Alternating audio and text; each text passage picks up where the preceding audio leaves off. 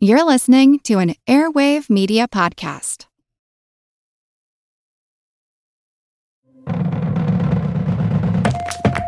There has never been a better time to go make a game.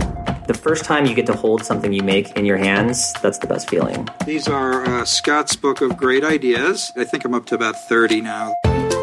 We're in the middle of a tabletop renaissance. It's a $3 billion industry, and every year it grows.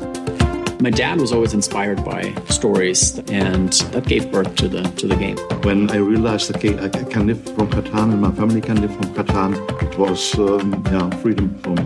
There's conventions and awards, and now independent designers can get into the action without game publishers because of the invention of things like crowdfunding. And I looked at that whole ecosystem and I thought, oh man, I want to play too. Originally, our goal on Kickstarter was, okay, let's try to raise $10,000. That'll be our goal. We hit that in 7 minutes. The worst thing you can do as a game designer is fall in love with one of your designs which do not work. I'm put in the unenviable position of people coming to me and saying, this is my grandchild. And I say, well, let me tell you about your grandchild. I would say we went through hundreds of versions of Exploding Kittens. And every time we test it out and find another 3 things that we messed up. You know, I'm like a 14, 15-year-old kid playing D&D with like some 50-year-old lady. Really colorful characters of all sexes, all backgrounds, all nationalities. There was always the expectation that as a young Pakistani girl, I would get married by the time I'm 20. That's why I'm always trying to create work that can make the world a better place. If it hadn't been board games, I'd been around the streets with a lot of other knuckleheads. You actually have to get as much creative output as you can out there. 99% of them are going to suck, but there's always little nuggets that you'll learn from until something good comes out. I'm hoping that with this game, someone else will be inspired to be like, I can break free too.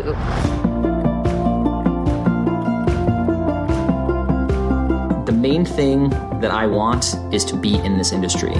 If the world doesn't play games, then we don't need any game designers anymore, and the world would be certainly a much sadder place. It's a lot of fun.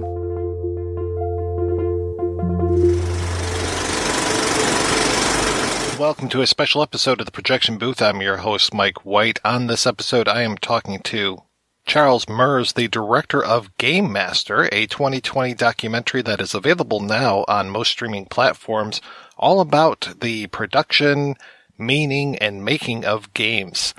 I highly recommend this documentary. It is definitely worth a look, and I hope you enjoy the interview. Tell me a little bit more about you, and especially how you got into filmmaking. I grew up in Minneapolis, and that's actually where I am at the moment as we speak, coincidentally. But I grew up in Minneapolis. I got into filmmaking because, and this is interesting, I haven't really told this story. I went to film school in Minneapolis, at Minneapolis College. But when I went to film school, the head of the film and TV board came in to speak. And he actually told this story about how, filmmaking, and this was, around somewhere in the early 2000s, filmmaking was kind of like the garage band of the 90s. Everybody in the 90s had a garage band, in their younger years. And it seemed like everybody around that time was trying to be a filmmaker, or a director, or do something in film. That analogy, it was right on the money and I think a lot of it had to do with the independent wave of the mid 90s, like Pulp Fiction, like Clerks. Those were 2 hugely influential movies for me personally. But a lot of movies came before that for some people, and that's what did it before that. I know probably Sex, Lies, and Videotape is one that a lot of people point to and say, why can't I do something like that? This seems achievable. And for me, the movie that I saw where afterwards I was like, oh my God, I'm pretty sure I can do that, was a movie called Chuck and Buck, which was written by Mike White, not you, of course, but, the other Mike White. It was shot on the Canon XL1, so it was shot on video and then it was transferred to film, but it still looked good. It still looked like a movie, and it felt like a movie, but it was something that was so achievable about it, and I loved every second of it. This was while I was in film school, but it was movies like those that really got me into filmmaking. After you graduated, what were those initial gigs like? I mean, did you stick around Minnesota, or did you move someplace else? So I stuck around Minnesota. I guess I had the idea of, I'm going to try to write. Maybe I'll make an independent feature. I did one of those things, the former. At some point, I kind of realized, hey, I gotta move to LA because that's where things happen. I always say, if you want to build yachts, you got to go where yachts are built, and the proverbial yachts are built in Los Angeles in this case. I went to Los Angeles to check it out. I was potentially going to go to grad school. I looked at the Peter Stark program, and I applied to be in that over at USC. They promptly rejected me. I went to, I think I toured AFI. I might have toured UCLA. I might not have. But while I was there, I had actually reconnected with a friend. One of my friend's fathers who lived in Minnesota. I went to grade school and high school with this guy, and his dad he worked in the film industry in Minnesota, and he was making a documentary about Willie Nelson. It was a Willie Nelson concert documentary. It has yet to be released. It was directed by Billy Bob Thornton, and we reconnected, talked about the old neighborhood, talked about a bunch of different stuff. And he kind of said, hey, what are you doing? If you want to stick around for a while, you can work on this documentary. And I was like, yeah, sure, I will. And, so I did that. That was kind of my first real thing in Los Angeles as far as like working on an actual production. In between then and now, there was a lot of years of not really doing anything like that. Between now and then, there was a lot of years of trying to get different projects off the ground, and a lot of scripts that probably didn't go as far as I'd wanted them to. Just like I'm sure a lot of other people could relate to those statements. But the thing that is the most valuable, and both on a personal level and a professional level, was I spent those years meeting people, making relationships, and I eventually made a movie with a bunch of them. But all of the dudes of the people that I made a movie with, the reason that we decided to make a movie together is because we hung out all the time, and these are some of my closest friends in LA and actually in life right now. So that was wonderful to have this experience with them. So yeah, let's talk about Gamemaster. How did this subject first broach itself in your life? There's two waves of this story. One starts in Minneapolis. I had a bunch of board game friends here, and we played, a bunch of European games. And so my game group here was the one that introduced me to this new wave. Because prior to that, I'd only played Scrabble, Monopoly, all the American classics. And this new wave of games. I think the first one I played was Carcassonne. I absolutely loved it. And it was more than what I thought a board game could be, and more than, I knew what it was at that time. And, another game that played a really big role in the making of this movie is a game called Puerto Rico. And I feel like I played that a lot in Minnesota. And then I moved to LA, had met some new people. And after a few years, I see Puerto Rico in the closet, I bring it out, and we start playing that. Kind of like I did in Minneapolis, except with LA people now. And, we played that constantly. And then that kind of evolved into going to some of the local conventions.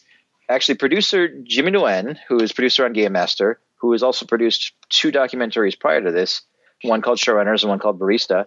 He, at the convention, came across this guy selling a board game that he made and published himself. I think it was called Parenthood, right? And the guy's like, hey, I made this game. It's about being parent. I'm a parent. And kind of gave him the pitch, and Jim bought the game. I'm not sure that we ever played it, but he saw that whole experience and was like, there's something here. And he brought that to me and said, I think we should do a documentary about this. And I was like, yeah, okay, I'm in. Let's do it. I'll also say that all of the playing games and everything like that prior to that moment, it's important because it's like it both confirmed and also fueled a love that we had for the subject. And he knew from making 2 documentaries prior that you have to have that for your subject when you make a documentary, because it takes so long. Like, no matter how long it takes, add a year or 2, because that's how long it's going to take. Documentaries, it is a marathon. And if you don't absolutely love and have a passion for your subject, you're going to run out of steam. So what year was this that you went to this convention? I think the year that we went to the convention, well, see, it's hard to say this because it's a local thing that happens 3 times a year. So we'd been multiple times. But I think when he bought the game was either 2015 or 2016. I'm sure you, as a filmmaker, you have to know how to pitch. And that whole idea of the games, you have a scene in Gamemaster that feels like going in front of execs and pitching an idea and having all of your paraphernalia, having that Jodorowsky Book of Dune or whatever, just all of those things where you're like, I can do this. So I'm sure that you must have felt a little bit of kinship with these game makers. Absolutely, absolutely. You know, it's when we got more and more into the game industry, it was remarkable how many similarities there were to, you know, the film industry. There are board game agents, you know, like publishers are like distributors, the way royalties work, how you're just a person with an idea, or, you know, and you're just trying to get someone to help you turn that idea into reality. There are so many similarities between independent filmmaking and board game design. So yeah, absolutely, we did feel a kinship to these people. Probably one of the reasons that I'm so close with a lot of the people I talked with in the documentary. Even that idea of the award that is given out that gets put on the box feels very much like, you know, winner of 2 Academy Awards or the Laurel Leafs or those kind of things. Absolutely. That award, we see in the documentary. So the award you're talking about is called the Spiel des Jahres. That award on your box means you're going to sell 200 to 250,000 copies, probably more. I know people go back and they say, oh, what won this year? Maybe I should pick that up. Not only does it give you a giant boost of sales up front, but it extends the life of your game potentially infinitely. I'm very curious where you found your protagonists, because you have such just very distinct characters. And I know they're real people, but just characters in this film, to find them at different points in their career as they go through this, their different struggles. I mean, it's such a wonderful cast of characters. The way that we found the main 4 people, you know, one of the bits of advice that I have given to people who've asked me, like, how do you do this? I say, go to where the people are who are doing the thing that you want to talk about, and ask them questions and listen things. And, you know, we went to some of the local conventions, you know, that's where the people are, and poked around. And there we looked at the people who had a game that they'd made themselves and just talked to them about it. I have said, you know, I asked everybody who I spoke with a couple questions, like at least 2. And it was, tell me about your game and why did you make it? And, you know, based on what they said, it turned into a longer conversation, usually over the phone. But I tried really hard to find examples of board games that came from within the person, within the designer. One of the goals of the movie was to kind of illustrate how board games could be a form of personal expression, you know, kind of like a song, a novel, a film.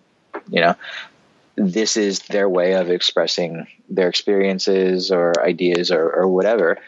And so when we were talking to people, we looked specifically for people who had something that was personal to them, something that, you know, if it were made by another person, it would just be, you know, completely different.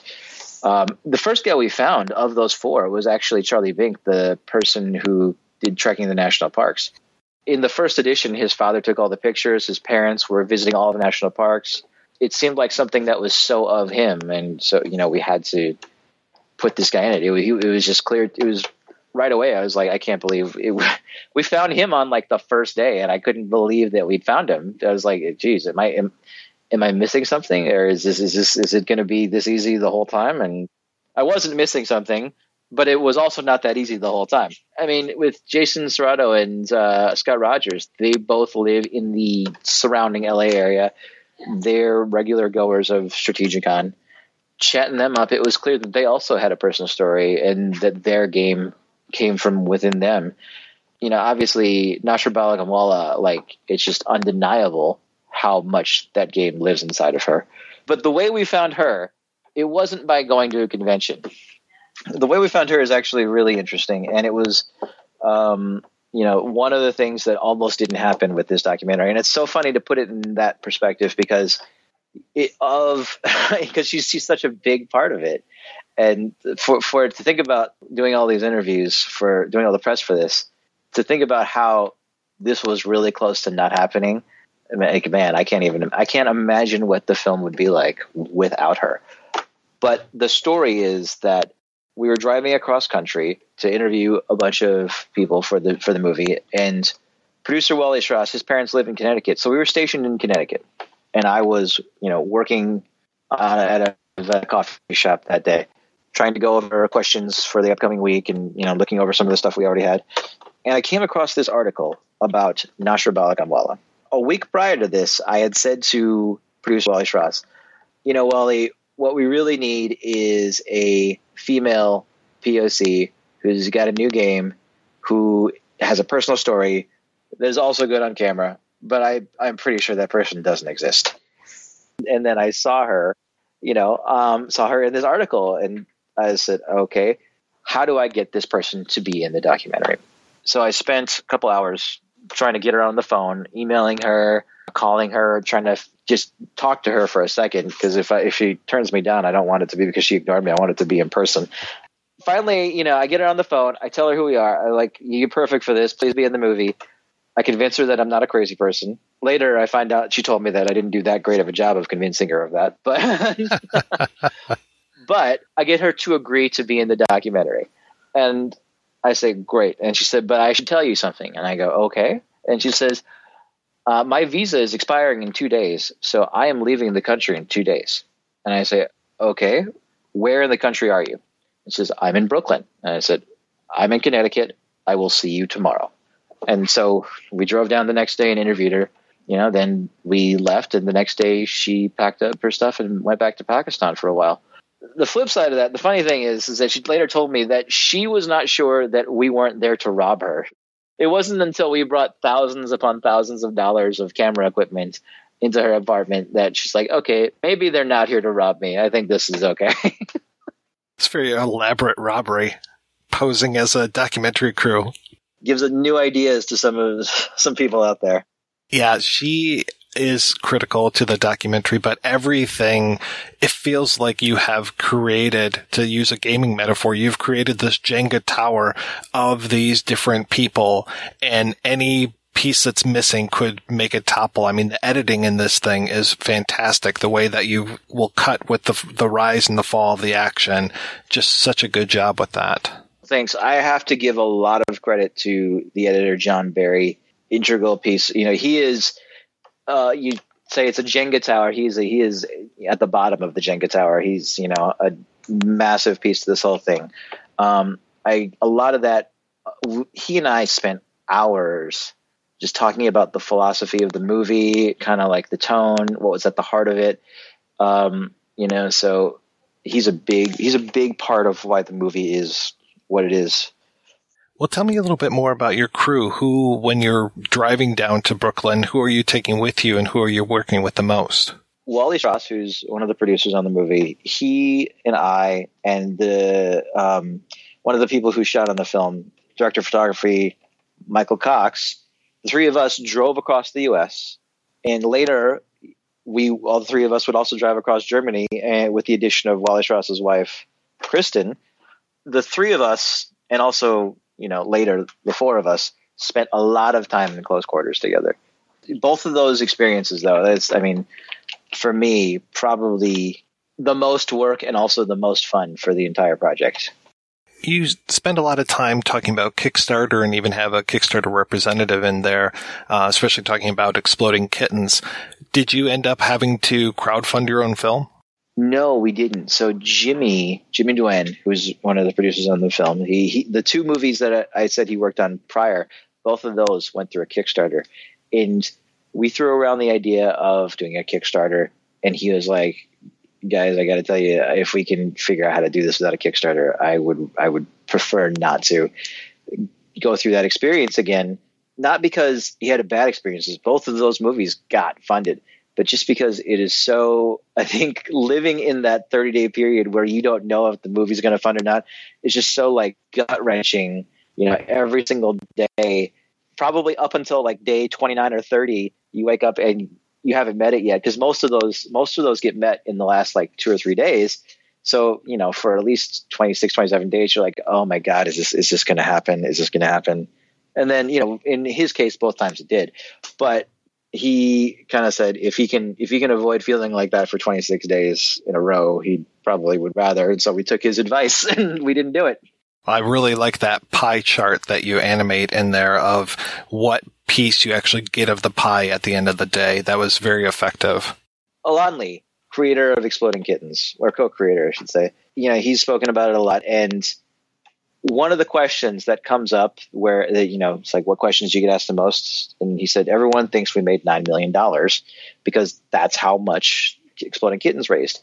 And, he really broke down what the truth of the matter was. And I was like, well, this is important to know. I think this is a misnomer for a lot of people. A lot of people think like, you make this much money on Kickstarter and you're rich. But really, if you even break down the name of the website, Kickstarter, it is to kickstart not just a product, but in his case, a company. And probably 100% of that money went into the creation of his company. And that's one of the reasons his company is going like very, very strong. I mean, it doesn't seem like it, but Exploding Kittens is a self-published game.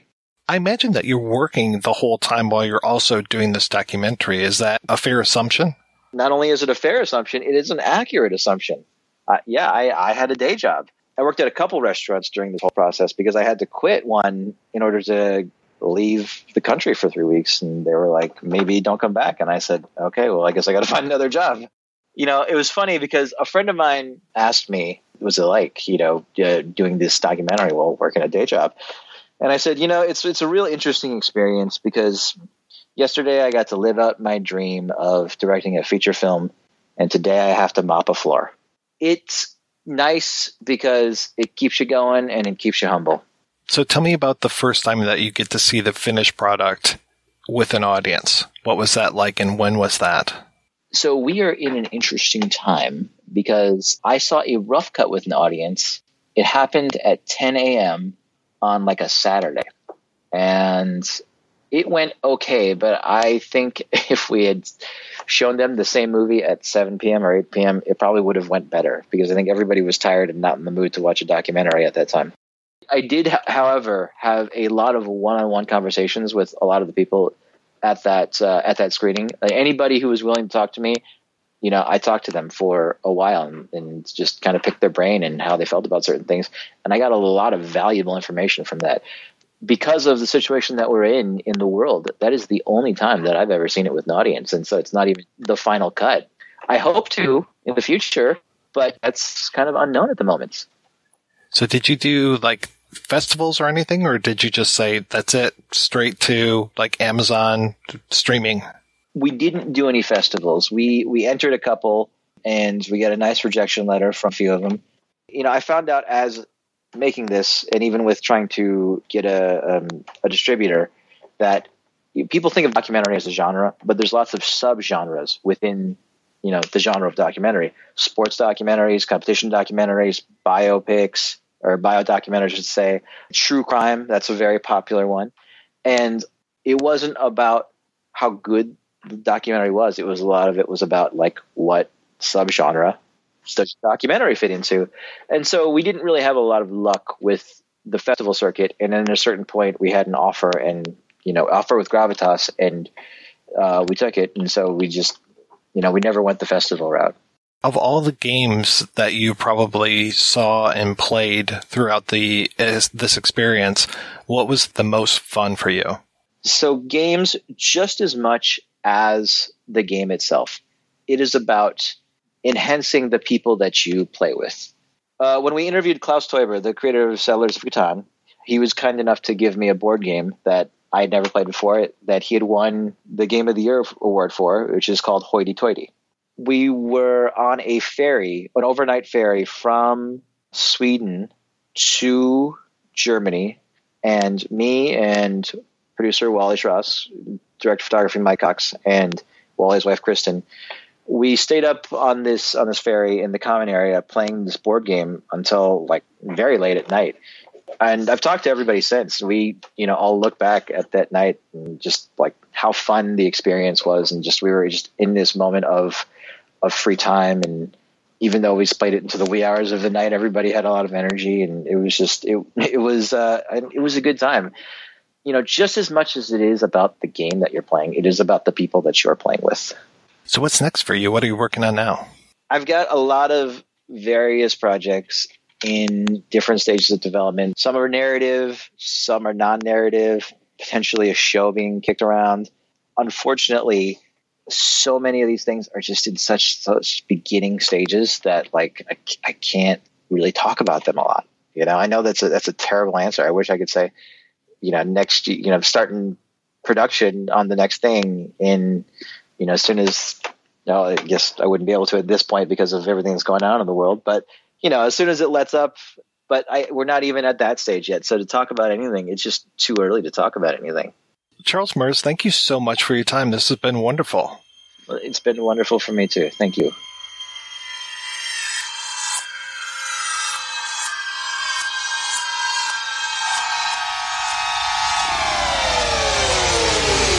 Open up your mind and let me step inside.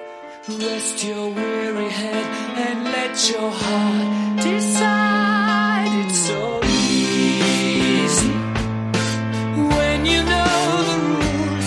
It's so easy. All you have to do is fall in love. Play the game. Everybody play the game of love.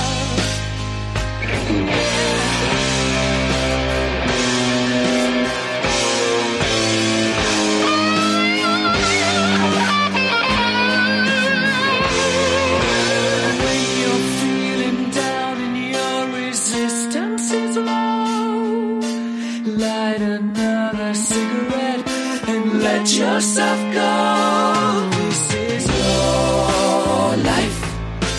Don't play hard to get. It's a free world. All you have to do is fall in love. Play the game. Everybody play the game of love. Ooh, yeah.